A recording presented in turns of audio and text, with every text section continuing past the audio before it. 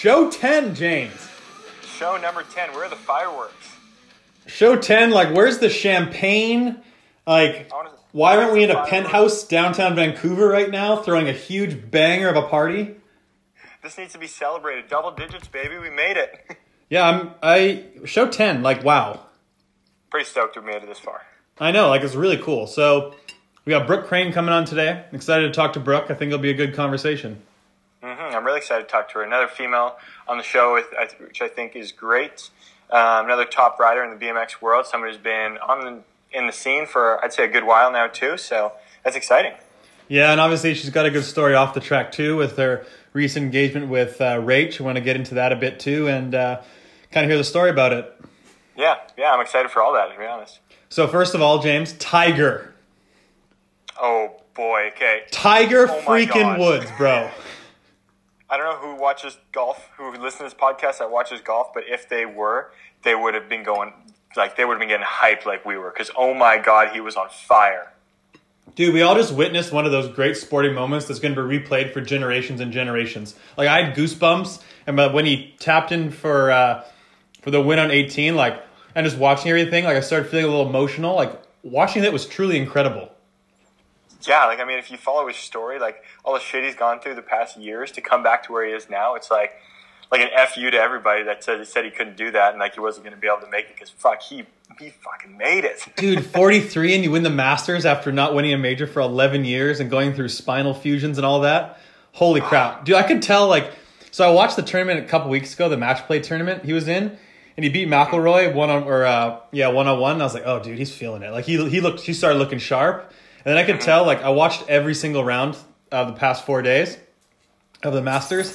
And even the beginning, he shot like 2 under the first day and was a few strokes back, but he missed so many putts. And I could tell by just the way he was hitting the ball and, like, the confidence he was walking around the course. I was like, dude, he's going to win. It was incredible. Like, let's just talk about his recovery game, too. Like you say, his putting's good, but his recovery, it doesn't matter where he put the ball. His second shots would always be, like, out of this world. He put his drive, like, in the pine straw, like, in the trees, and then just thread the needle in this little hole onto the green and birdie. That's fucking badass. Unbelievable. Like, I'm like, I just want to watch the round over again. Yeah, I want to watch it too. It was incredible. Oh my gosh. You didn't get to watch it much, hey? No, we were racing on the weekend, so I came back every time to watch as soon as I could. And, like, the first 2 days, I got to see most of it. But then on the weekend, the days I really wanted to watch, I barely got to see it, which I was bummed about. Yeah, I mean, I remember watching Tiger win the Masters in, like, 2005 with my dad. And this is the first time I've seen a Tiger like that. I just feel like a little kid watching it. It was so cool. It was badass. Side note, if anybody noticed there, nobody knows where I am right now. I'm in a business room here in Toronto. Just came from the airport. Give us the deets, James. So how was the weekend and all that? Well, let me just say, I was going to get to this point that I'm in this business center and some random guy just walked in here and was like, oh, hello there. And I was trying to, like, play it cool, like, bro, I'm busy here. Bro, this is business. We're doing work here, okay? You need to keep it down. Quiet in the studio. We need our own, like, coffee chat or seminar room. Seriously, we should be at this booked. I want it booked. Our tech team needs to get on this when I'm on the road. It needs to book me a room for this, okay? We need our hour and a half window now. Yeah. So how was Costa Rica? It was great, yeah. So team and I went down to Costa Rica for a couple C1 races, and it was a lot of fun, to be honest. The track was pretty small, really flat hill. From what I heard, it's actually, like, the only track in Costa Rica. The only one? Which is pretty crazy. Yeah, I was really surprised. The guy said it was the only track. Wow. So I was pretty surprised, but I mean, yeah, like I said, it was a pretty good track. It had paved turns and everything, good last straight rhythm section. So that was really fun. We had about 16 guys, which was cool. So we had, like, 2 racks at a main. And basically just me, Alex, Carlos were duking it out basically all 3 days for the podium. And then Gabby was in there too, right behind us. So it was a fun weekend, yeah. Was there a lot of people there, or what was the crowd like and all that? To be honest, I think there was only, like, 20 motos. It was pretty small because the rider race in Costa Rica is tiny if that's your only track. It's like a Canadian race. Pretty much, yeah. We started racing, I think, 10 o'clock in the morning. We're done 3 motos by 11, and then did our main at like 11:30, 11:45. We were finished by noon. Oh, what a treat. It was fantastic. It was great. And, like, they were hyped to have us there, of course, because small track. They don't get to see many foreign riders, so they were stoked. Did they know who all you guys were and all that? I think a little bit, yeah. I think we did like a lot of pictures and autographs after racing on the second day. I'm sure, yeah. Yeah, so I think they knew. A lot of them did. And then obviously I think a lot of them just followed us on Instagram and stuff afterwards. Probably didn't know, the ones that didn't know about us. But it was pretty cool. Like you're standing in the gate and you can't get mad, but like they're all like going crazy on like the first straight, like yelling during the call. And you're like, you want to tell them to shut up, but it's like, it's kind of cool at the same time. Yeah, I mean, at that point, you just kind of got to enjoy the whole experience. Mm-hmm. It was really fun. How was Costa Rica in general? Like where you stayed, all that? It was nice. We stayed in like this little resort area, which was kind of cool. Had like our own little apartment rooms, and then it was nice that they had nice enough that they had like weddings going on, a couple birthday parties while we were there. So that was pretty cool. And then after racing, because we had time on Sunday, we like drove to this little safari thing. Got to go down to some waterfalls and check out like these kind of like a little zoo almost. So what'd you see? A bunch of shit, a bunch of animals. We saw like monkeys, birds, snakes, some wild cats. Like I don't know if it was a cheetah. There was some jaguar or something. I don't really know exactly. So a lot of shit. while you guys were in Costa Rica, I couldn't ride because literally nobody's here. We all left you hanging. Everyone, the whole Nash team left. My parents left to go to Italy to visit my sister, who's teaching elementary school in Milan right now. So they couldn't come to the track with me. All my friends were working. So like Thursday, Friday, I'm just sitting here thinking of anybody that could go to the track with me, and I'm like, well, sick. Like I can't go ride. Yeah, we all left, and then there's also that race there in where is it? Oh, I'm blanking here. In Washington. So all the amateurs are going to be down south at the ABA race. Yeah, all the amateurs here that normally ride at Abbotsford on Thursdays and stuff weren't here. So I'm just like, literally, there's nobody here that can come to the track with me. Yeah, it's not a very safe thing to do to just try to ride by yourself. I was about to just post an Insta story like, look, anyone here in the greater Vancouver area that can just spare 2 hours to come with me to Abbotsford right now. Oh, that was so funny. I know. Like, I was thinking, I debated for a bit. Like, I've never rode alone. But I debated for a bit. I was like, if I just go and like ride lightly and do some gates, but I was like, no, like what if a freak accident happens and you're just there? Like it's just not worth it. No, it's not good. The only times I've ever done that too are like if I'm at North Shore and I know there's a bunch of people around because it's like a little bike park area. So if I know there's people around, then I'm okay with it. But if not, it's like, oh, that's it. It's not a risk you want to take. No, exactly. But tonight actually I'm going up to Whistler for a Lululemon retreat this week. Oh yeah, what for? They're having. It's a store ambassador retreat for their store ambassadors, but they're bringing along 4 of us, like elite brand athlete ambassadors, along as well. Mm-hmm. So there's 4 of us. We're going to be hanging out with the store ambassadors and spending, like we go up to, actually they're going up today. Yeah, we all go up today. And we come back Thursday. So it's like 2 hours away from here. We stay up there. We do a bunch of outdoor activities. I think we do some like personal growth stuff and some team stuff, and it should be fun.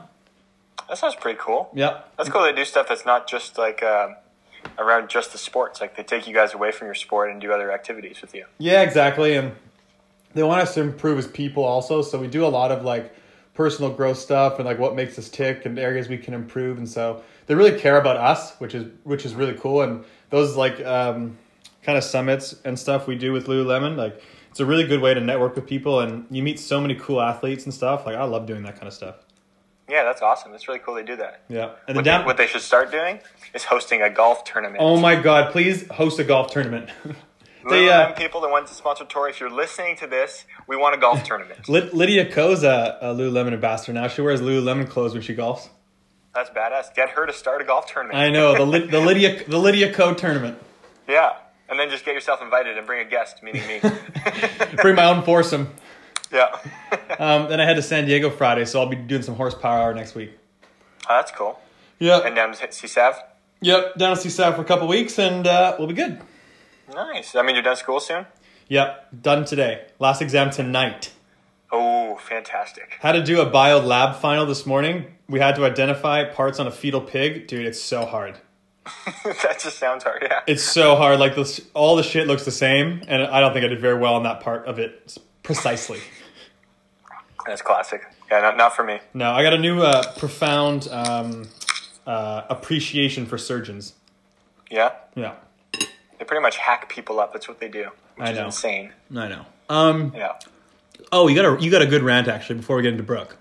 All right, we'll start with my rant for the day. It's related to the rant. podcast. It's related to the podcast, so everybody listening, people know this happens, but none of our guests follow the damn rules with the quick shot questions. They're meant to be quick! Keep them quick, goddammit. We say quick shot. What happened last week with Jason? He forgot we were doing a quick shot question. We had to tell him. That's why we started laughing during one of the questions, not because his answer was bad, because I could listen to Jason talk all day, and all of our guests, like, I've loved them all in, like, kind of different ways. They've all been good. But let's keep the quick shots quick, people. We had an hour to talk about the other shit in the podcast. Let's keep the quick shots quick. Follow the rules. So I think we can get Brooke to do quick. Yeah, we'll make sure. We'll get her to go quick. We'll get her to go quick, and we'll repeat it like twice. We'll let her know. She's got, 30 seconds to answer these things. Whoa, that's way too long. I don't think, maybe. But let's be real. They've been going like 2 minutes so It's meant to be like 5 to 10 seconds. Yeah, okay, that's quick. Because we're getting a lot of questions from fans now, which is awesome, and we want to keep being able to have them all in, or at least the vast majority of them in. But we're gonna have to cut back a little if people don't follow the directions. So follow the rules, and you'll get your question asked. What are you most looking forward to talking about Brooke with? What am I most started?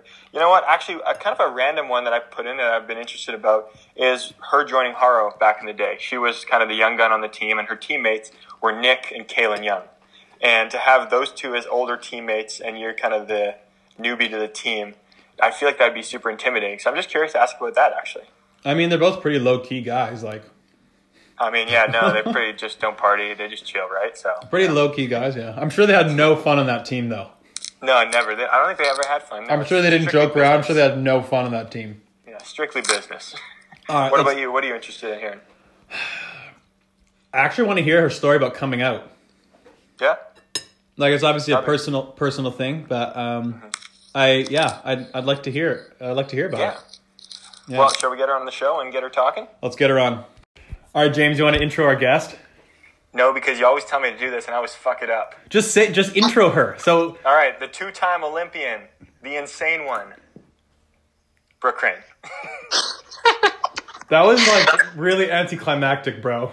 Yeah, that's why I don't do them. I almost thought you forgot my name. Yeah, I know. You forget our guest name or what? Yeah, pretty much every time. Yeah. Oh, James, should we tell the funny James Brooks story from Chula in 2013? I forgot about that. I put that behind me many years ago, Jerry. Should we bring it up, or should we just leave it in 2013? That's up to you. I don't care. It's up to you. Should we leave it in 2013, or do we resurface it here in 2019? Resurface it. Why not?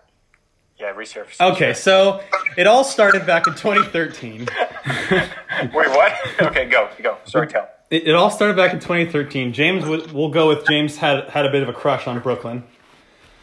And so we're leaving at the Chula World Cup in 2013. We're leaving the track, and we look behind us. The whole team's in the van, and Brooke's behind us in the car. And so we're leaving the training center. We stop at the stop sign in the training center, and all of us in the car are like, James, just go and say hi to her. Just go and say hi to her. And he's in the back seat, and he's like, no, guys, seriously, just drive. We're like, no, James, we're not moving. Adam puts the car in park, and he's like, James, we're not moving until you get out and talk to Brooke. No, seriously, guys, just go. What's funny is like James looked like a little kid for so many years, and then one year I randomly saw him and he like fully looked like a grown man. Like, who is that guy? We went from like little kid to just having a beard all the time. Yeah. Yeah, seriously, when I was in grade 12, I didn't hit puberty until like 2 years after. So the whole time I was in high school, I was always that small little kid. I still feel like that now. Yeah, but you got facial hair. Like, I can't grow anything. Why do you think I keep a beard all the time now? It makes myself look older. Yeah, it does. Yeah. All right, Brooke, so how's it going? Where are you right now? Are you in Visalia? I just got home, yeah. I actually picked up Rachel from LAX last night. She was supposed to land at 11, and I got to the airport, and her flight said it will now arrive at 12:45 a.m., so I was not really stoked. And then we had a 3.5-hour drive home, got home about 4 a.m., so, yeah, home, just hanging out now. Oh, Bae came back. How long had it been? I hadn't seen her since January. Damn, long time. Yeah, and it wasn't supposed to be that long, so it felt a lot longer than it actually was. No kidding. Yeah. What was she doing back in Oz? Well, she had to go back to get her athlete visa sorted, and basically, long story short, we applied for the athlete visa, and the day before, because we were both going to Australia around the same time, and the day before we left, we got an email from the immigration saying that her visa wasn't approved, but it wasn't denied. She just needed to provide more evidence, and she basically needed this, and this. And so they take 2 months to review it the first time. So we had to resubmit more evidence, and they didn't tell us how long it could take the second time to review. They just said that they have up to 2 months to review it. So it ended up taking them about a month, and then it got approved, and then to get the stamp for her passport, it took a month just to get an appointment to go into that office to get the stamp for her passport. Jeez, so red tape everywhere. Yeah, man, it was a mission, but she's good here now for 3 years, so we won't have to worry about that anymore. Now you can really lock her down. Yeah. So, did I see you crashed, Brooke, recently? I think I saw that online. What happened? Yeah, I pretty much died like 2 days ago. I went down to Chula on Wednesday night, and I was going to ride Thursday, Friday, Saturday, get rage Sunday, come home, and then, chill out before I leave for Manchester on Easter Sunday. And I did my normal warm-up. I had 8 first straights on Friday morning. And so I did my warm-up around the track and went up to the hill and it was my first gate, but I mean, I was going and, went across the first jump good and got on the pedals. And man, I don't know what happened. Like, I have a video of it. But like going up the lip, my body positioning, everything is good. And I just get stuck halfway up the lip, and there was no coming out of it. And I mean, you guys know how far the landing is down from the second jump in Beijing. Yeah. And yeah, I fell straight. I don't even really know how I fell, because I literally have a mark on every limb of my body, like front, back, elbows, shoulders, knees, everything's marked up. But I got up, and Tyler Brown had ran down to me, and I was kind of in the fetal position on the ground, just trying to catch my breath. And that's it really worst. just wasn't. It wasn't easing up, and I walked off. Basically, I got to the white line on the track, was as far as I could get before I thought I was going to throw up. And I hit my head a little bit, just because I had small signs of concussion, like my head hurt. I remembered everything, but the nauseous, like I felt like I was going to throw up. And I was sitting there, and the best way to describe it, like it felt like somebody was stabbing me, like in my heart is where it hurt. And it just was not easing up. So Tyler ended up calling SportsMed down, and SportsMed came down, and they started taking my vitals. Well, my vitals were like dropping significantly. Like every 2 minutes they kept dropping, which is when Hannah decided to call an ambulance, just because that's never good. And yeah, they rushed me to the ER, did a bunch of tests. I had a CT scan from my head all the way down to my toes, and came back. And we all kind of thought, even SportsMed thought it was going to be my spleen, because that was kind of the signs that I was having was, just that I was bleeding internally. And Fortunately I wasn't. I had a pretty bad contusion to my lung, which is why I had to stay overnight in the hospital, just so they could monitor that and make sure it didn't collapse on me. And I broke a rib. So, for the most part, I was pretty lucky. Well, like generally speaking, to come out of that with just that, I should say, is pretty good, actually. Yeah, for sure. That's what I meant, by being pretty fortunate it wasn't worse. No kidding. Wow. So when you think, like, you had some days off now after?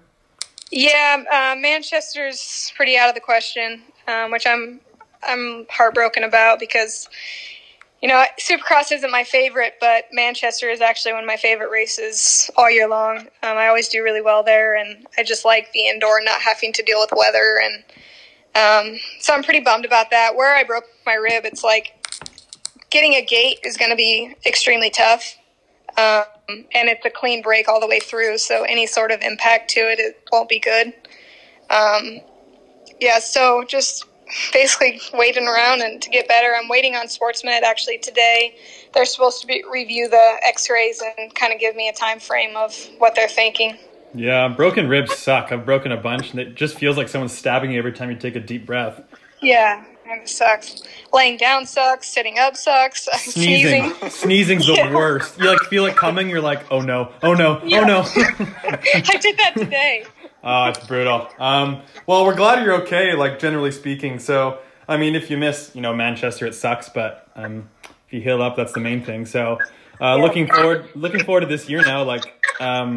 What's going to be your main focus kind of this year? There's a lot of personal goals that I need to try to achieve for myself. Not necessarily results wise, but just a lot of mental stuff. But really, to just trying to stay healthy. I would like to race as many Supercross races that I can and start not having the fear of them like I have developed over the last couple years. And man, quit getting second for starters. I'm so over it. Yeah, I'm sure. It's probably crazy for people to hear someone as accomplished as yourself has some fear of Supercross when you've done so well on it. What are you doing to help overcome that? Have you been working with a sports psychologist or just kind of riding or what's your approach to it? I mean, mainly just riding and just feeling comfortable on my bike. It's really hard, the older you get, and I've had a lot of really tough crashes in Supercross, and your mind always wants to go to the negative side of things, and I always want to blame the hill, but in reality, I've never actually crashed down the hill, knock on wood, but I'm always quick to say it's Supercross when bad crashes I've had, it's typically on the second straight of Supercross track, or it's not not necessarily down the hill. So there's a lot mentally that I just need to focus on, and it's harder the older that you get. The more you're like, man, why am I doing this? Yeah, just get out there and send it like when we were teenagers. Yeah, when I was 15, I used to not be scared of anything. Now I get out there and I'm like, the wind is blowing 1 mile an hour to the north. I think I'm good.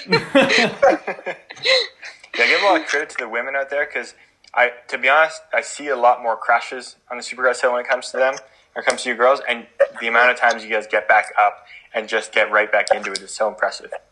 Oh, I was so impressed with the junior women's class in Rock Hill. I swear some of those girls crashed 6 times that weekend. And they just see him on the next round. They would be right back up on the hill. It's insane. Just dust them off and send them off back. Yeah. Jeez. So someone like yourself, Brooke, like you said, you've been in the sport for a while. You've accomplished a lot in the sport, a lot of good results. Other than your personal goals you have, is there anything that you're still wanting to accomplish result-wise? Yeah, I would like to. My main goal is I would like to win a Supercross race. I think it would do more for me mentally than anything ever could. It's super deflating, I've always, my entire life, I've never really been one to win. I've always been in the top 3 typically. But yeah, that's just really, that's something inside me that I want to go for, and I need that in my career, to say that I did that. I hear you. Yeah. Yeah, I feel like we've had some similar results at World Cups. We've both been in a lot of mains and been in a lot of podiums, but that's something that, that's one box that above anything, I'd honestly rather win a World Cup at this point than get an Olympic bronze medal just to know that I could have won a World Cup. Right. Yeah. But what do you think, obviously you have the skill and the ability and everything to win a World Cup. What do you think you can do to win one? What do you think you're missing, or what do you think you can improve on, or anything like that? I think a lot of it, I think 90% of it is mental. You know how our sport is. Yep. If really the person who's got the strongest head in the gate is likely to win, and when you have that confidence, when you start winning races and you start winning World Cups, it's just a whole new level of confidence that it gives you. Actually believing that you can do it because you've done it before. So I just think that one thing that I've realized over the years is you don't necessarily have to be the fastest in the gate to win. And for so many years I believed that, I'm not going the fastest today, I'm not going to win. But it's like, it's crazy sometimes the people that win that, half the time you didn't even think they were going to make the final. Yeah, yeah. So that's something that I've learned over the years, and, it's just, you just need that one good lap. Do you have any World Cups, like looking back, that you feel like you could have won?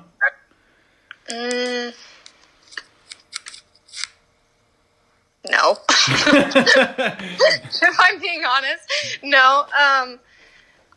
I don't know that I've even gotten second at a World Cup. I think I've only gotten third. Oh, really? I think I've gotten, maybe I got second in Manchester one year. I know I've gotten third 4 times, I believe. Yeah.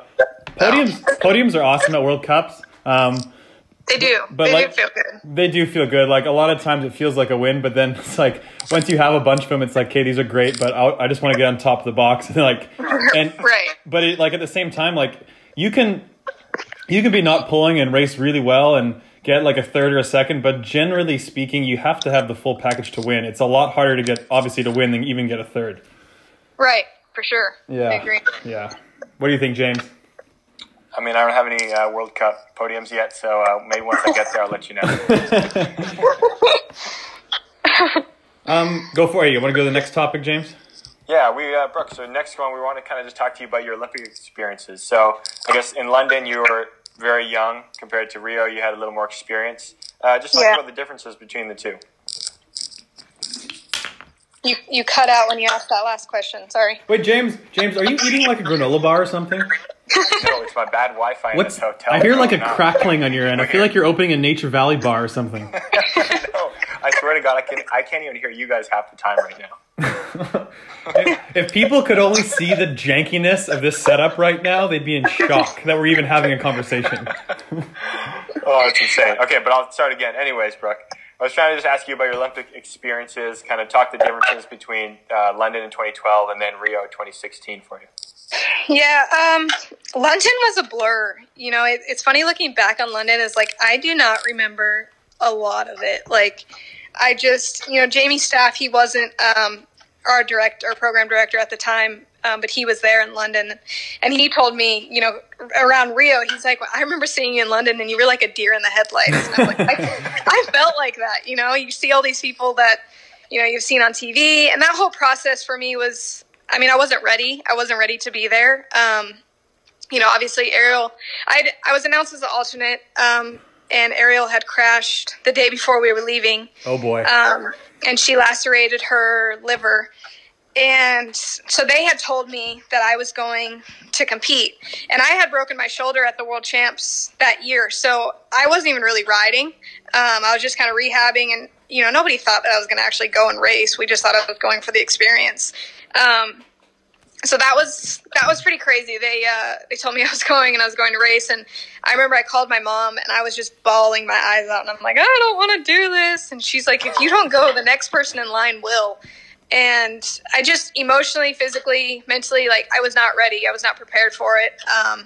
One thing that I tell some people is, like, the directors at the time, they aren't there anymore, but they had me go into Ariel's room and take out her race clothes that she had already packed in her bag to go. And I had to take those to London, and I had to get them altered in London to fit me. Oh boy. Yeah, it was pretty crazy. But, fast forward 4 years, I really, after London, my focus was I always wanted to feel like, I never felt like I belonged in London. Like, I never felt like I earned that spot. Just because, I was the alternate and got called up last minute, and based on, my teammate's injury, and that's not how anybody wants to go.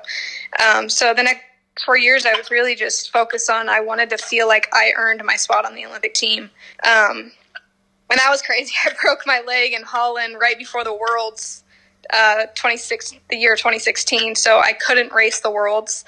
So I had to sit at home and watch. And for USA Cycling, the way it works is if you podium, it's an automatic spot on the team. So I was like basically sitting at home, like praying that no U.S. women podium, which was like terrible to root against your teammates, you know, and Elise podiumed, but she was already leading the points, so she had an automatic selection. And then the next pick went to the coaches committee, where they like go over your scores basically for the last 2 years and see who they think would be a better fit. So yeah, I ended up I was the coach's pick that year, and going into Rio, that whole race day, that was one of the best races I've ever had. Like, mentally, I was happy. I was enjoying my time there. Like, you know, everything that you can hope for on race day. Sorry, my dad's a canine officer now, and his canine dog is going crazy in the backyard. Oh, really? Yeah. Is your dad a cop? He's a correctional officer. Oh, okay. What kind of dog is it? He's German Shepherd? She is a German Shepherd, yeah. Ah, I knew it. Yeah. Like the movies. Exactly. So yeah, in Rio, you know, that whole day, everything about that day went well for me. You know, I was riding good, you know, I was enjoying it, like I said, and you know, obviously to get fourth, that stings a little at the Olympics. A lot of people, like, you know, I tell family and friends, like, that almost feels like the worst place that you can get at the Olympics, because it's like, it's not in the grand scheme of things, but when you're in that moment, like, you're so close, but yet so far away to a medal. And, you know, but I had a really good experience in Rio all around. Yeah. I mean, I can definitely relate, because I know when I went to London, I was coming off a big injury and didn't feel ready either. And I don't even remember much. It was all just like a blur, honestly. Like, I didn't even, and I think I was just kind of there to race. Like, I didn't take in the whole experience, but I enjoyed Rio so much more, just because by that point, like, we'd already been through an Olympics and everything, and I just took it all in and then just went out and raced and enjoyed it. Right. And that's, you know, one thing, like, I tell people is nobody can prepare you for the Olympics. Like, it's something that you have to experience yourself to actually, you know, feel prepared for. Because, like, you can, you know, people can prep you all they want, but you get there and you're still, like, you're just in awe. Like, it's just the greatest thing ever, in my opinion, you know. And you see people that you see on TV, you know, famous athletes for whatever sport that you enjoy watching, and, you know, they're eating the same food as you, and, you know, it's a really cool experience all around. One of the worst memories I have from Rio was right after the mains. Me, Nick, and Brooke got fourth, and fifth, and we're in anti-doping, and they're playing the medal ceremony on TV. Oh, that would suck. Oh, it's so savage. Like, turn the damn TV off. Do we need to watch this? Oh my especially God. For Nick, poor guy. What? Oh my God. I said especially for Nick. Yeah. Yeah. Sorry, Nick. So yeah, besides the Olympics, like, obviously you've been part of Harl for a long time now. So what was it like joining the team now with Nick and Kaylin kind of obviously you were pretty young when you joined Harl, right? Yeah, I was 17. I think my parents were more worried than anybody. Yeah, so what was it like joining with Nick and Kaylin, who are obviously older than you as well, and the special personalities that they have? Yeah, Kaylin's a funny guy, man. I think can I share, like, real stories on here? Is that cool? We're unfiltered. Okay, the first time I ever met Kaylin, I was maybe 16, and I had walked into the Red Line pits. It was it was when he had that Disney Cup, that one that was indoor. Yeah. But, like, the pits were outdoor. Yeah. And I walked in. I had no idea who this dude was. And he, like, somebody introduced me, like, oh, Brooke, this is Kaylin, this is Brooke. And he looked at me, he goes, you got a bush? I was like, oh my God. I was like, what? That was the first thing he ever said to me. But yeah, you know, getting picked up by Harl was obviously a dream come true for me. Like, I always wanted to ride for that team. And just being the only girl on the team, I thought was awesome. And, you know, DB had picked me up, and even, you know, DB, Nick, and Kaylin, you know, people were constantly saying it's like putting an angel in hell and all this stuff. But they ended up just being like three older brothers for me, you know, and I had a lot of good times with them, and they always looked out for me. And, you know, I'm still really good friends with Nick and DB, and I don't really talk to Kalen that much, but I always loved the dude. He's a good guy. Oh, we need to get Kalen on a podcast, James. Yeah, you should. I heard they were pretty dull. They never partied. They were just strictly business. Do what? I heard they were just strictly business. No fun, no partying. Yeah. Obviously, they have no fun at all. Yeah, Kalen was probably in bed by 9, foam roll, stretch, protein shake. Yeah. That's cool, Sober though. the whole time. It's cool, though, like, being a part of a brand for as long as you have. Like, when people think of Haro, they think of you and Nick instantly now, I think. Yeah, and that's to me is, you know, what it's all about. Is I've always hoped that I can retire having been with Haro for however many years, you know. Like when I have a contract through 2020 with them, but that year it'll be 10 years with them. Wow. Yeah, you don't see that. You don't see that often. Someone with a brand that long. Congratulations. That's awesome. Thank you. So, kind of moving away from the BMX side of things here, Brooke. Obviously, a big thing for you and Rach now was coming out and saying that you guys are engaged now. So we kind of wanted to get into that a little bit, talk about that just for a bit here, and basically start out with how did you guys meet, and I guess kind of how long have you guys actually been together? We met in Berlin, Germany. What year was that race? 14? 14, yeah. It's funny now, is do you remember most of the guys on the American team had the flu that week? Yeah. Yeah, I was one of those people. And so I was so messed up that weekend, and the after party ended up being at the hotel that we were staying at. Yep. And I met Rach that night there, and you know, I had been drinking, but I was pretty flirtatious, and you know, in her mind, she's like, why is Brooke Crane hitting on me? Like, there's no way she's gay. And in my mind, I'm like, what is wrong with you? Like, I'm clearly making this obvious. And, you know, she basically shunned me off for, I don't know, a couple months after that. And, you know, we randomly started messaging. And, you know, it's funny is I was so hidden with who I was for, you know, my whole life. And for whatever reason, like, I didn't know Rachel, but I knew that I could trust her. And when we started texting, I had told her everything about myself that first day. And, like, looking back now, that's huge for me because, you know, she could have told anybody that she wanted in the sport, you know, and she didn't. And she, you know, I obviously trusted her from day one. And so it's been, almost 5 years. Wow. So, like, did you always know you were gay, or like? Excuse my ignorance. No, it's okay. You're some sort of gay. No, when I was 13, I remember laying in bed one night thinking that there was something wrong with me, and I couldn't figure out what. You know, I had nobody that I could relate to, and nobody that I felt like I could talk to about it. And I just I hid it for many years and how I felt.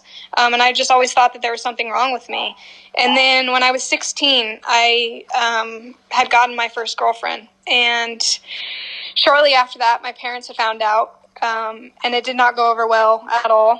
And, you know, from that moment forward, I always felt like, okay, this is just something that it's who I am, but I have to hide it forever. Like I'll never be able to be myself because like I'm super close with my family, and I felt like if my family can't understand this and accept this, then like who in the world will, you know, and especially when I started, you know, doing well in BMX and, you know, started becoming an idol, it was like I've always felt like I could never be myself in the sport. And if I was going to be myself, I would have to be done with BMX. I would have to be done with my family and like just basically live this separate life with everybody that I never knew before. Like, and that's how I felt. And for so many years, I felt that, you know,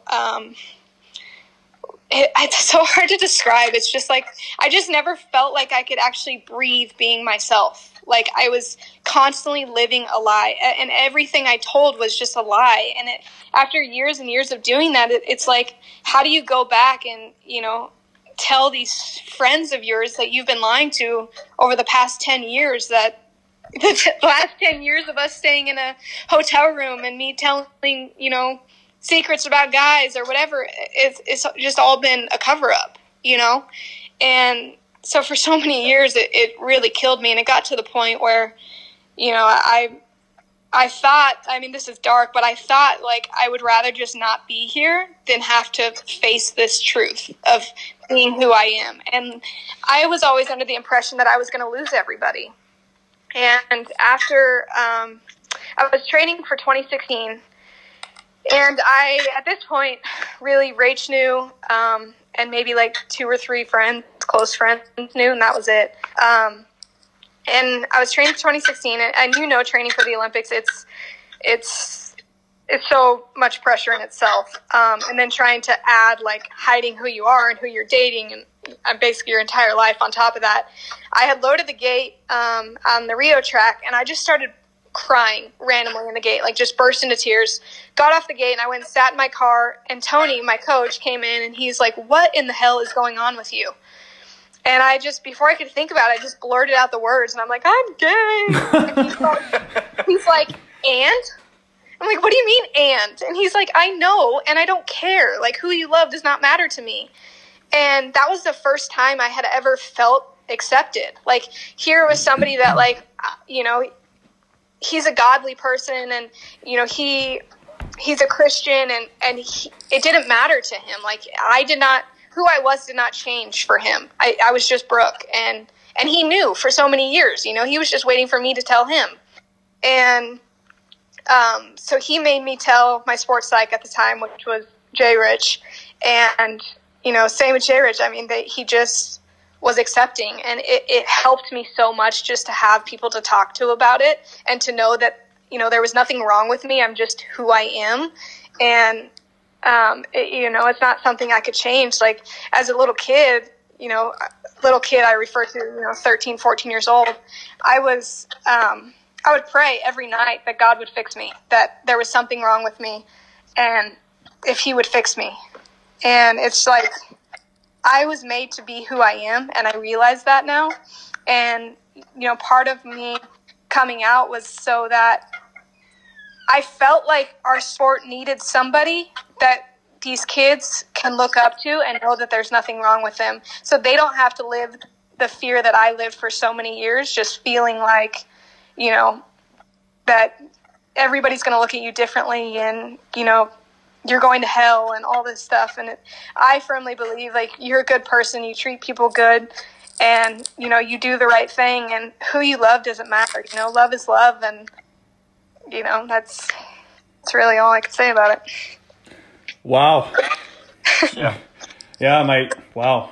That's quite a story. My heart breaks for you that for all those years you're in pain like that. And I'm so proud of you, honestly, that you're to the point where you are now, and you're such a good role model. Thank you. I appreciate it. And honestly, when Rachel and I got engaged, so I had flown to Australia and asked her family, and my family knew. And sorry, when did sorry to interrupt you. When did you talk to your parents about it? Okay, yeah, sorry. Let's backtrack. So my dad had called me right after Rio, and he had kind of figured things out. Like, he just was like, obviously because they found out when I was younger, and for many years after that, I just kind of hid who I was, and they would get confused. Like, my mom now, she's like, it's so confusing to me, because you'll tell me, like, this dude's hot or whatever, and I'm like, Mom, I think they're hot. Like, I love men. I think they're attractive, but the thought of sleeping with them makes me want to throw up. And so she's like, but for my parents, like, that was a really confusing concept, And so my dad had called me one night, and I was in Sarasota at the race right after Rio. Yeah. And he was fighting back tears, and he told me that he knew I was gay, and he knew Rachel and I were together, and that he loved us both, and all that he wanted was for me to finally be happy and just be myself. And obviously that was like, yeah, all I ever wanted my whole life was my parents' acceptance and my parents to, be okay with it. And I always thought that the day that my parents knew, I wouldn't care who else in the world found out. But that obviously wasn't the case, and I realize that now, because it took me, 2 years after that before I told everybody else. And, there was some close friends that knew, and, it was always easier for me to tell people that I had just met rather than friends that I'd been friends with for 20 years, because the people that I just met, they just know me as me, you know, what they're seeing right there, where my friends who have known me all my life, like, you know, they see a different side. They see, you know, the lies that I had said to them. And so that was really hard for me, to feel like I could tell those people. And so when I had asked Rachel to marry me, her two best friends from Australia were here, and, you know, everybody, it was all planned out with all of them. And, I went to Yosemite, which is our favorite spot in the world. It always has been. And, she had no idea. And it's funny, like, the story I tell is I wasn't nervous at all, but I started kind of freaking out on the drive there because I was eating hot Cheetos, and she always shares hot Cheetos with me. And I offered her some, and she's like, "No, I don't want any." And I'm like, "Why?" And she's like, "'Cause I don't want hot Cheeto fingers." And I'm like, "Oh shit, she knows." And I'm freaking out, and she had no idea. And if you know Rach, she never cries, and she was bawling like a baby. And so it went really well. And, you know, I was I still never thought that I would be able to be myself on social media and in the sport. You know, I would just be I had my life here at home, you know, and my close family and friends here at home. But as far as BMX went, that was just my job, and I didn't feel like I needed to tell the world about it. But then I was so excited. I had just gotten engaged, and anytime somebody gets engaged, they're so excited to tell the world. And, you know, it's how is that fair that I feel like I can't tell people, you know, just based on a feeling that I have, a fear that nobody's going to accept me. And Rachel and my dad were in the backyard at our house, and they were doing yard work, and I was just in the house, and I had made all the phone calls that I needed to make to, you know, my close friends that I wanted to know, rather them hear it from me rather than see it on social media. And I was like, you know what? Screw it. I'm going to post it. And I posted it, and I just dropped my phone, and I went outside, and I was just sobbing, crying. And I didn't even have to tell them. And both of them looked at me, and they're like, "You posted it online, didn't you?" And both Rachel and my dad gave me a hug. And I get emotional talking about it now, but it was just the way, damn it, I don't want to cry. The way that BMX community took it was everything that I could have dreamed about. I mean, I didn't get one bad reply from anybody. You know, and I know that I know because I lost over 2,000 followers, but that's okay. You know, not everybody is going to accept it, and I understand that. And, you know, all I can do is hope that I can be this damn dog and my tears. All I can do is hope that I can be, you know, somebody that I wish that I had growing up. You know, somebody that kids can look at and know that there's nothing wrong with them. Wow. We're really proud of you, Brooke. I think it's amazing. I think it's amazing what you've done and how strong you are for doing what you've done and being true to yourself. And I know, just seeing all the outpouring of support people have given you, I haven't seen anything bad either. And I think everyone is with me and James, and we're really proud of you. And we're really, I think bottom line is we're all just really happy that you're happy. Yeah, thank you. And that's all that I could have dreamed about. And, you know, I tell people the thing that got me the most was I had 60 kids reach out to me to tell me thank you, that they were struggling themselves. And 10 of them told me that my post gave them the courage to tell their own parents.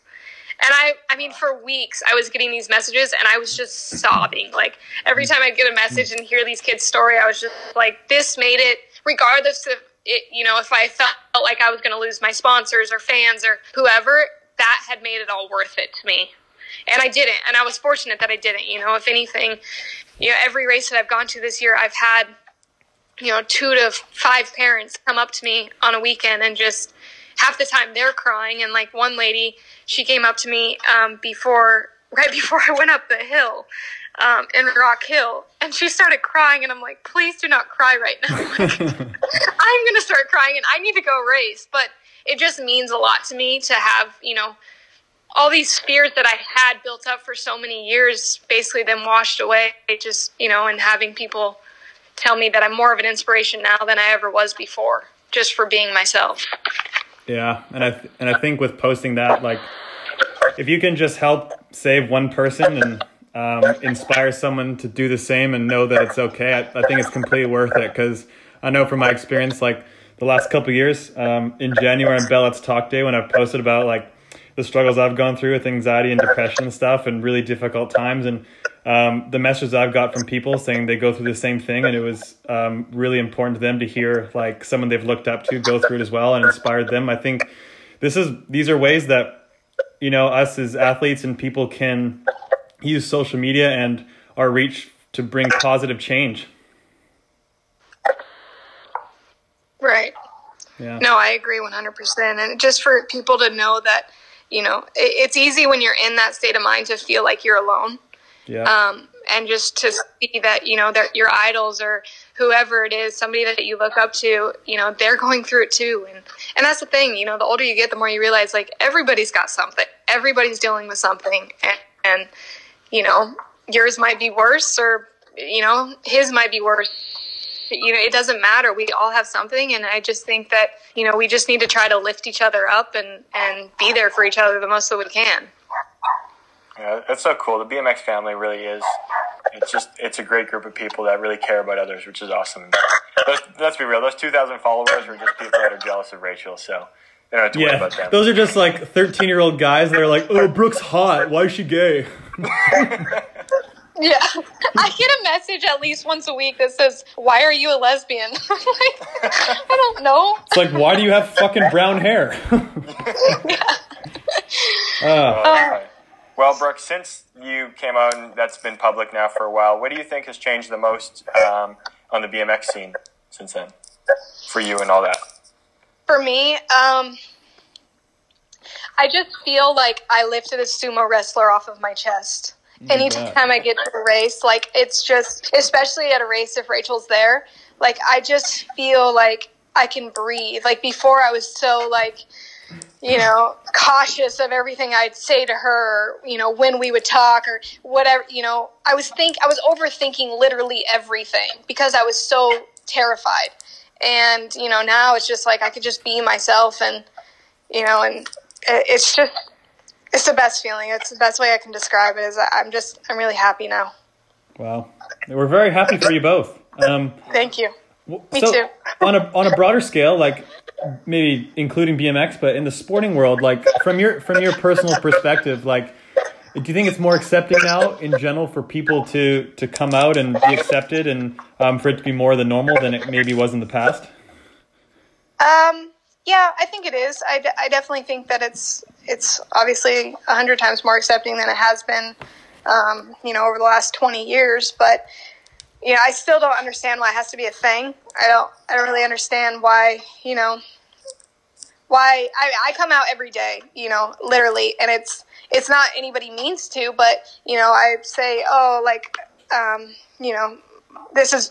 Brooke, say whatever, I'm engaged, and people are always happen in the hospital like, oh, what's his name? Where's he from? And every day I'd be like, oh, he's a she. Not in that way, but Yeah. And so it's every day, and I just want to get to the point where we don't have to come out. We're just we're just people, and love is love, and who really gives a shit? Like that's the thing is I don't get is like why do people care? Like, I don't care who you love or who you're seeing or who you're sleeping with or, I don't give a shit. Like, as long as you're happy and they're a good person, like, what does it really matter? And I just want our world to get to that point. Like, you're not, like, going up to somebody and being like, hi, I'm Tori and I'm straight and I have brown hair. Yeah. Yeah. Like, it's stupid. I agree. Tell him, Brooke, you tell him. I agree, yeah.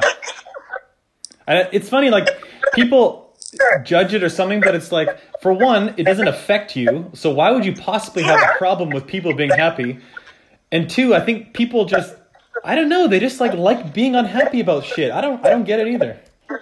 People love to say something negative all the time. And like, I was reading this, obviously, pretty much everybody heard about the stuff that happened with Chris Luna over the weekend, and people were so quick to bash him online. And it's like, and say like, I can't believe this guy's been around our kids and all this stuff. And it's like, okay, hold up. Like, Chris is a good dude, and he's always done really well for your kids around the track. And like, regardless, he made a mistake. Like, let's not bash the dude while he's already down.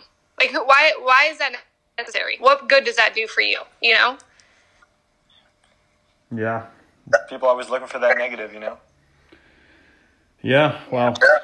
So anyway. Well, on a more positive end, Brooke, when is the wedding? It is 2020, probably October time. Okay, so waiting a little bit. What kind of cake? Oh, I don't know. What's your I don't favorite? really like cake. Yeah, what's your favorite kind of... You don't like cake? No, I'm more of like a brownie, cookie, donut type of gal. If I was going to the electric chair, I think I'd get red velvet cake for my dessert. Oh. Red velvet cake. Oh my god, red velvet cake. Unbelievable, James. That's the best ever. Oh my god. Or like red velvet cheesecake from Cheesecake Factory. That doesn't get much. I do like cheesecake. I'll say that. Oh, the red velvet cheesecake. We had it in San Diego that one day, like 2 years ago. Remember, James? Yeah, I do. But we need to stop because I haven't had dinner. So you guys I enjoyed every one of those like 2,000 calories. I enjoyed every single one. They're pretty good. So you two, obviously you train together and race together. Do you have like a spouse rule to not cut each other off or what? Are we going to see like, do you cut each other off in training? Like, fuck you didn't clean the dishes. I'm cutting you off. No. People always ask us that question, like, oh, like if Rachel's ahead of you in the last turn, like, are you going to push her over the turn or whatever? And it's like, I don't know. It depends. Like, I've never been in that situation, but like, I don't. Maybe she's going to make more money from Cycling Australia than I would from USA Cycling. So maybe she should get first and I should get second. I mean, as long as the money's coming home to the same place, we're good. Girls got to eat. Got to make that money. Yeah, right? Yeah, I don't know. We've never really been in that situation, and it's funny is like we hardly ever race each other. Like we ride together all the time at home, but like we will never be in the same motos. Like it's so rare if we're ever in the same motos together. Is it fun racing each other? I kind of would rather race her than watch her race because it is like the worst thing in the world. Like if she goes down or if she didn't do good a lap and I'm like in the gate and I have to like, now I have to go and do my stuff. And it's like, okay, that's not the way that you want to get in the gate, and in your mindset want to be at. But so yeah, I would rather race her than I would watch her race. So true. Like you get more nervous for watching. Like me and Savvy went to the track a few weeks ago and she was riding and then she tried jumping a tabletop and I was nervous. I was like, oh my God, please don't crash. Those photos were funny of her in your gear. Oh, she's shredding, hey? She needs that, like, she either needs, like Elise said on the photo, she either needs, like, a bulking phase in the gym, or we need to turn the dryer on extra hot so the jersey fits. Yeah, the pants looked a little saggy on her. Yeah, I don't think... They look like what our pants used to look like in, like, 2008. Oh, yeah, right? Like the old Redline pants. The baggier, the better. James, next segment.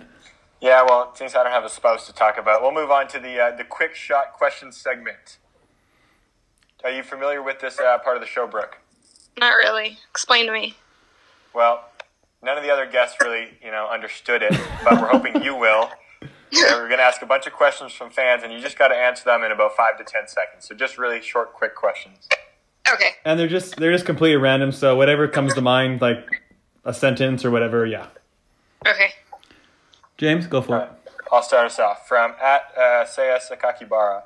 What was your first reaction after watching the video of you karate kicking her in Argentina? Oh my God, I'm so sorry, Saya.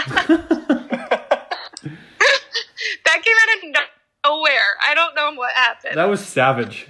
That was incredible. I know. At Quillen164, most memorable race outside of the Olympics? Manchester 2016. I had the bird flu. I had like 103 fever and I still got third. Only because Elise crashed at the finish line. I wasn't fourth, but They don't ask how, they ask how many. yeah, exactly. All right, from @Jai_Ferner77. What does the USA team get up to the night before a Supercross race? What's the what? Say that again. Sorry. What does the USA team get up to? Oh, it depends which part of the team you're talking about. We all play cards a lot. Maybe have a glass of wine and play some cards. Bo_Prater. Why don't you race your Olympic Haro Citizen? Because I raced it for the Olympics and it's put away. One and done. All right, from @Tazzy_38. How old were you when you first started racing BMX? 7. James, side note, I like the way Brooke is actually listening to the quick shot instructions. You know what? It's about time someone got these quick. All our guests are going to be like, well, screw you guys. They're not going to want to come back on now. @Lil_SoFast. I probably butchered that. What are your best tips for girls who are trying to learn to jump? Take your clip shoes off, put some flat pedals on, and send it. Good answer. All right, from @Jacob.Mistrick. He says, I heard from a couple local pros that you were considering moving to Austin at some point in the past. Is that true? No, I have no plans of moving to Texas. I do like Austin, but no. Austin's a nice city. I want to spend more time. I only spent like a night there, but I want to spend more time there. Yeah, it is fun. Yeah. Side note. Did you just move houses, Brooke? Did I see you got a new place or something, or you're in the midst of it? Oh, you did?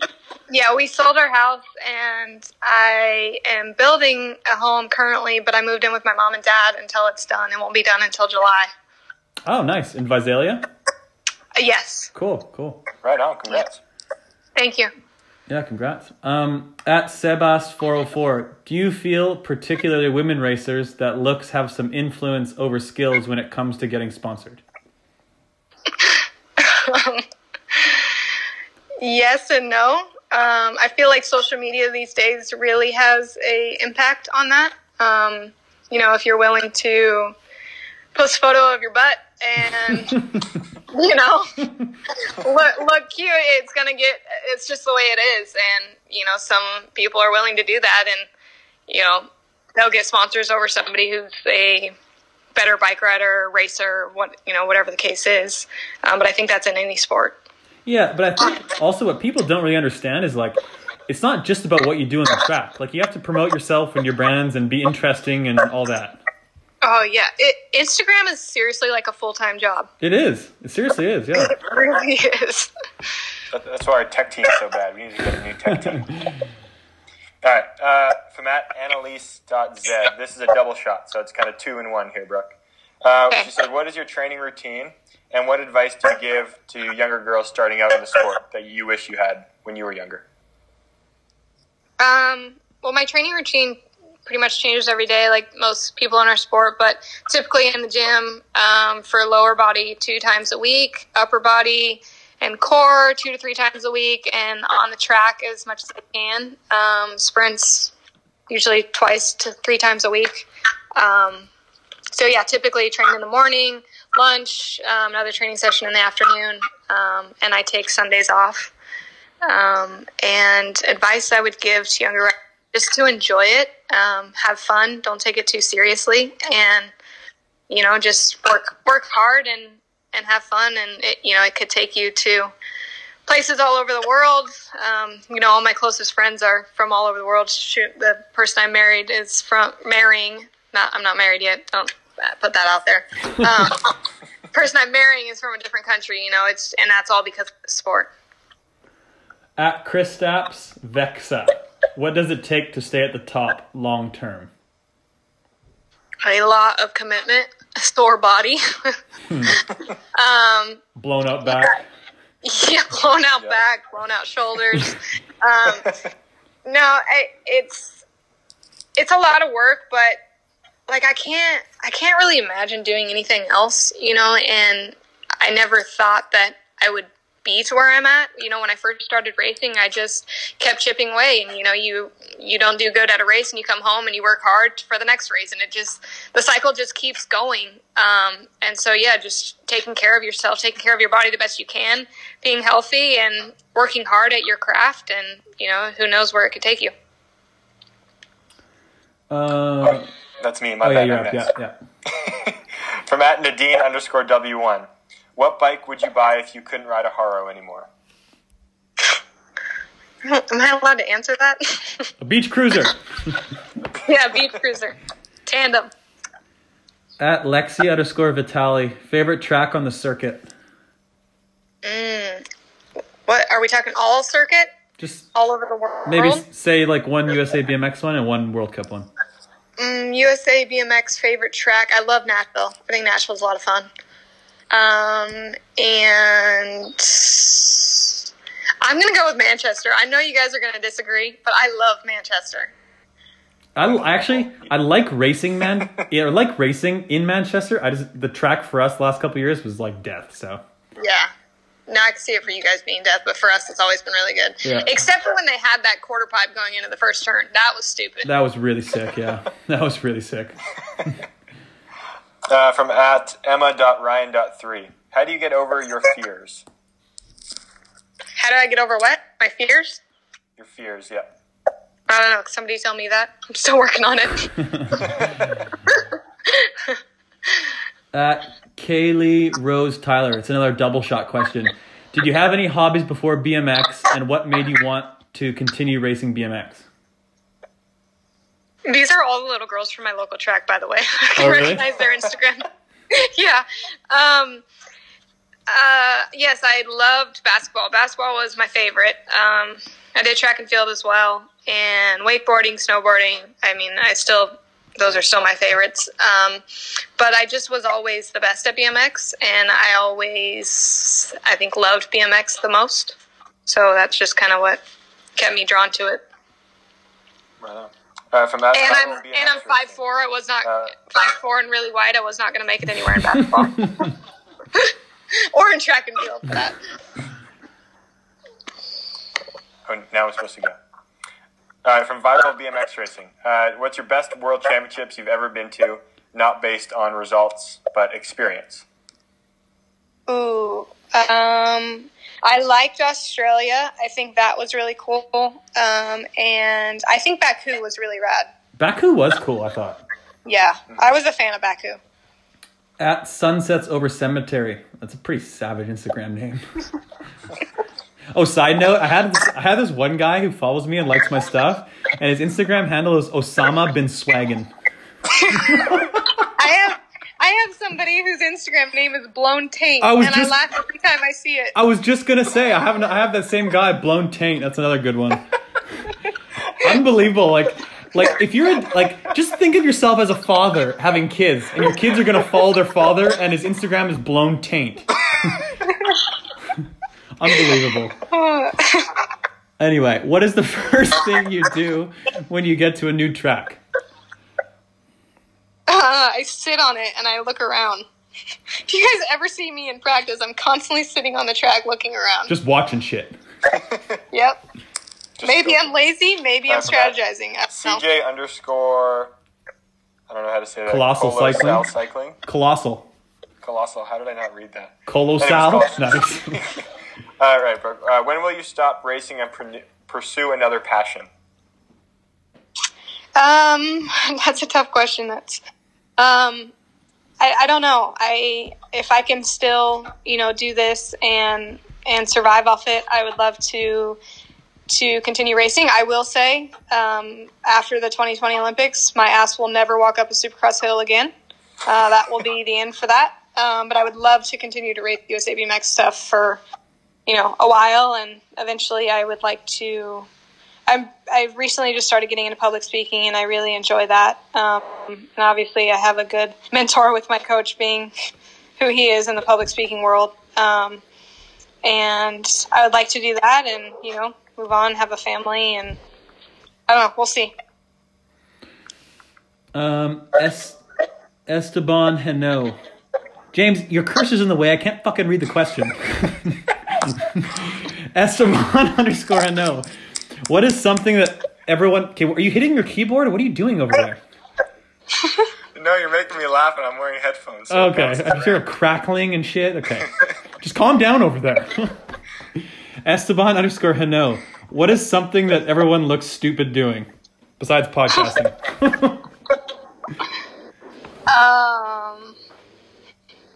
All you guys that wear your low cut socks, you all look stupid. Oh, you bite your tongue. No shows are the way to go. No. I pray for your guys' ankles every time you're on the hill. I'm like, oh my god, that's gonna hurt so bad if you eat shit. Okay, wearing them while riding, yes, that's dumb. You got to go high socks, but casual, I like no shows. No. I mean riding. Obviously not casual. Okay, I agree. Yeah, riding in no shows is dumb. Nick, we're calling you out. Yeah, I call him out every time I see him with those. Yeah, I agree. All right, last one. I realized this one wasn't in there, but I'm pretty sure I saw somebody say it. I'm going to say it anyways. All right, Olympic semifinal. Okay, you're in fifth, Brooke. Rachel's in fourth. She leaves the door open going to the last turn. What do? You just Hello? out the entire. Or you guys Okay, Tori's going to have to take this question then because my Wi-Fi is bad. Okay, 1 sec. We need to stop. James, we're reaching our limits. We need to stop this. Okay, 1 sec. All right, let's try this question again here. All right, so Olympic semifinal. You're in fifth place. Rachel's in fourth. She leaves the door open into the last turn. Do you put her over the turn? Yeah, hell yeah. See ya. Yeah, of course you're going to send it. That's good. That's what I like to hear. And then just maybe, I don't even know if you say sorry, just like, look, it's for the Olympic final. What do you want me to do? I just got to pay for everything that next year. I mean, yeah, but that's fair enough. I would do the same thing. We've never been in that situation. People always ask that question, and it's like, I don't know. I've never been in that situation. I'm waiting for it to happen. Yeah. I'm sure most people are. Oh, that'd be exciting.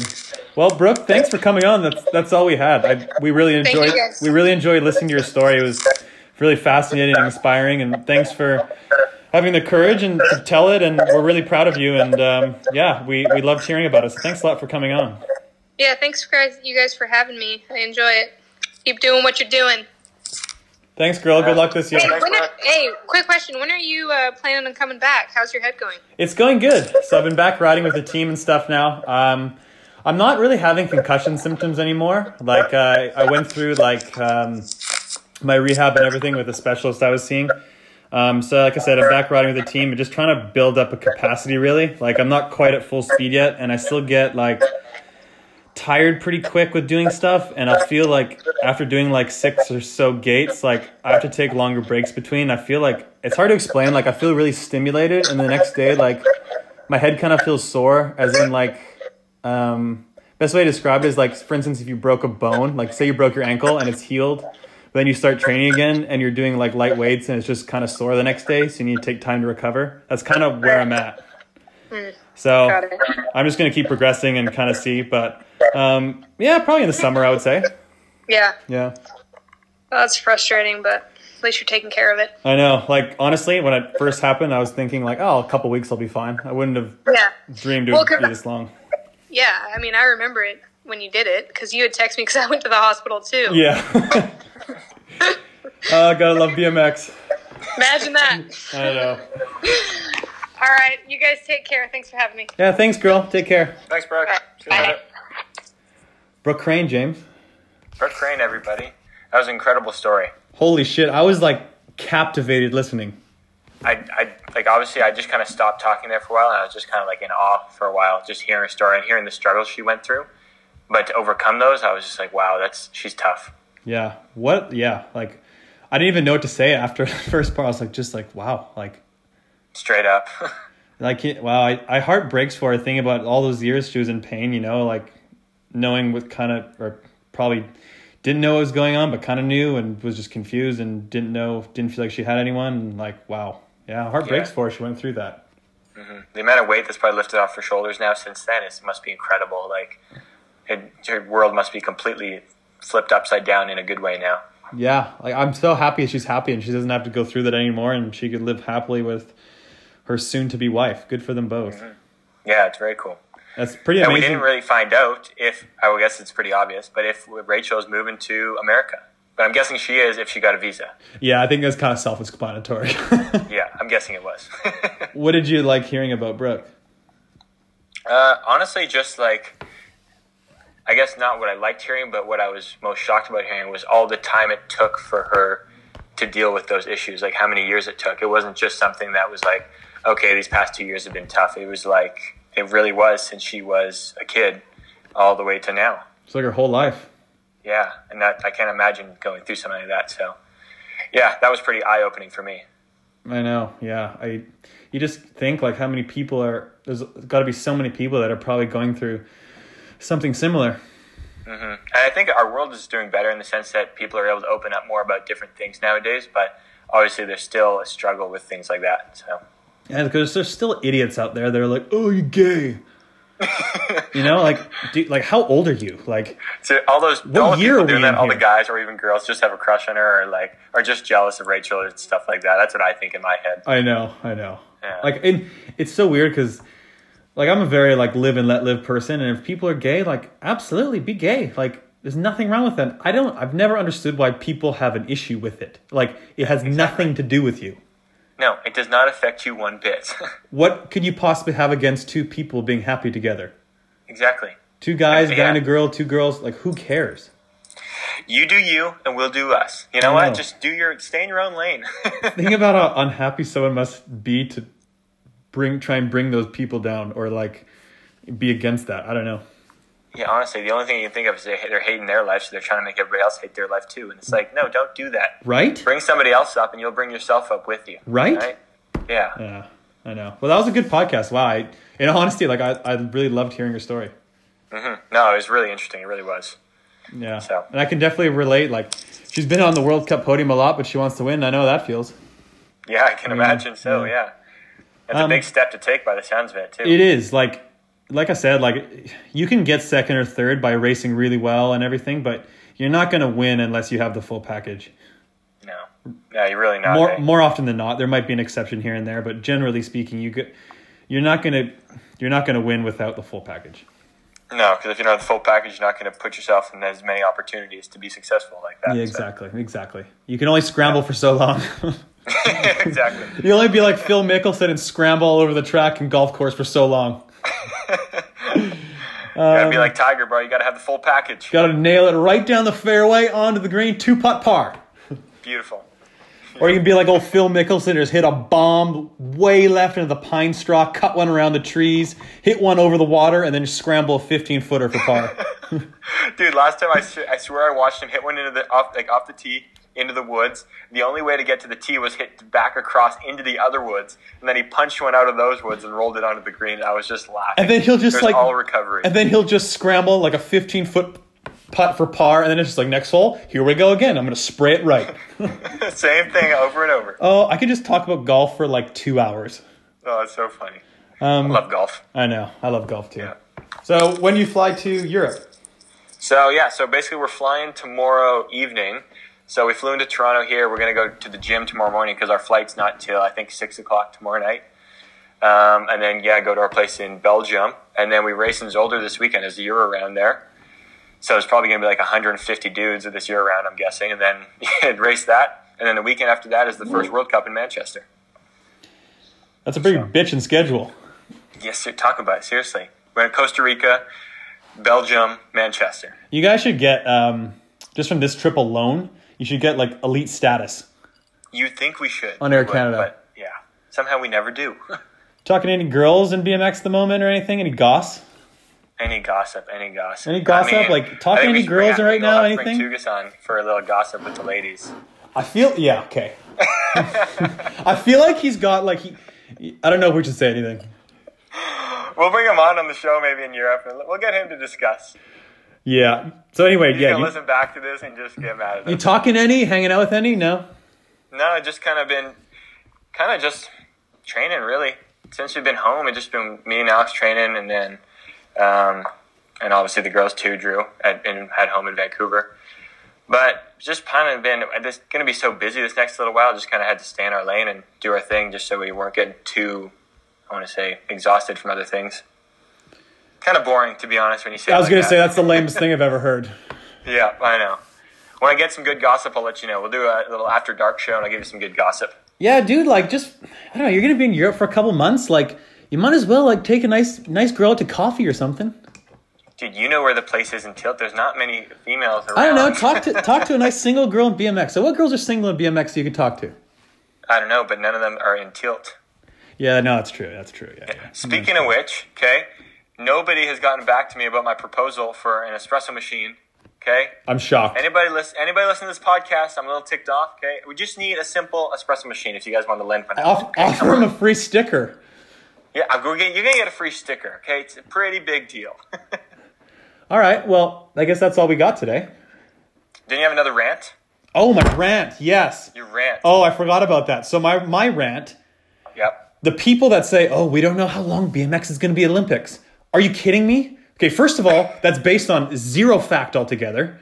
BMX is absolutely there to stay at the Olympics. It's one of the first events to sell out at the Olympics. The Olympics in general is trying to appeal to a younger audience in action sports. So where is this crap that BMX is going to get kicked out of the Olympics, or, oh, we don't know how long it's going to be in there? Like, this is coming from complete irrational crap. The people that are like, "Oh, Supercross sucks. It's dumb." It's like, well, clearly the world doesn't think it's dumb because it's doing really well in the Olympics. And another thing, the Olympics likes sports that aren't dominated by one country. And if there's any sport that's the definition, it's BMX. Think about like the medals that have been won or people that have been in finals. It's from an array of countries. Colombia wins medals, Latvia, Australia, whatever, US. There's tons of different countries. So we fit the criteria for the Olympics. So all you people that hate BMX Supercross, I get it. You don't like it. That's fine. But just shut your butt. Shut your butt. I didn't really have a good line there at the end. But no, it's true. I mean, from what I remember, BMX was, like you said, one of the first things to sell out, wasn't it? Yeah, like it's one of the first things to sell out. It's hugely popular. Like, we're there to stay. I hope so. People that, I agree. in my opinion, the people that just think, "Oh, we don't know how long it's going to be in there," are the people that just are against BMX Supercross, which is fine. Like, you don't have to like BMX Supercross, but it's irrational completely, I think, because I think it's there to stay completely. Yeah, fair enough. I completely agree with that too. You know, do you just like feel... Tori said, shut your butt, guys. Do you just feel lighter after these rants? I feel a lot lighter. This is, like I said, this is a good therapy session for us. I know. Like, it's just nice to get these little things off our chest, because sometimes I'm driving and I just think of these little rants. Straight up. And it's like, it's just fun to light it up, you know? Yeah. Let people know what it is. All right, bro. Until next week. We got our... Oh, no. Do we have our guest for next week? No, we don't have our guest for next week yet. So we've tentatively decided, but we haven't asked him. Yeah, this is true. Okay. But if we get the guest we're thinking of, it's going to be a very interesting one again. I'm going to be honest with you. I kind of forgot right now, so we're just going to have Tommy offline here. Aren't we going to ask one of the two goats of the sport? Oh, yeah, we're doing that one. Yeah. And so I think if one goat doesn't want to do it, we'll ask the other goat. What do you think? Okay. I think that's a great plan. So we're going to get people will be stoked on that. The two goats of BMX in men's BMX, we're going to ask one of them, and if he doesn't want to do it or can't, we're going to ask the other one. So we're going to get one of the goats on. And if they both don't want to do it, then screw them. Yeah. Well, then we'll just, fuck them. Exactly. Exactly. All right. Well, thanks to Brooke Crane. Yeah. Thanks for coming on. Thanks for all you guys for listening. Really appreciate it. James, 10th show. We're over 16,000 downloads. Holy crap. I never thought it'd be like this right away. I mean, I'm pretty excited about that. It's awesome to hear. So. Pretty stoked. And we're not saying that to brag. We literally are in shock that it's this popular, and we're so stoked for the support and the ongoing of listening and subscribing and everything. And like, we really appreciate it, honestly. Yeah. It does help a lot, so that's awesome. We have a lot of fun doing these. We're going to continue to do them as long as people want us to do them. So, yeah, thanks a lot, everyone, and we'll see you next week. Thanks, guys. Later.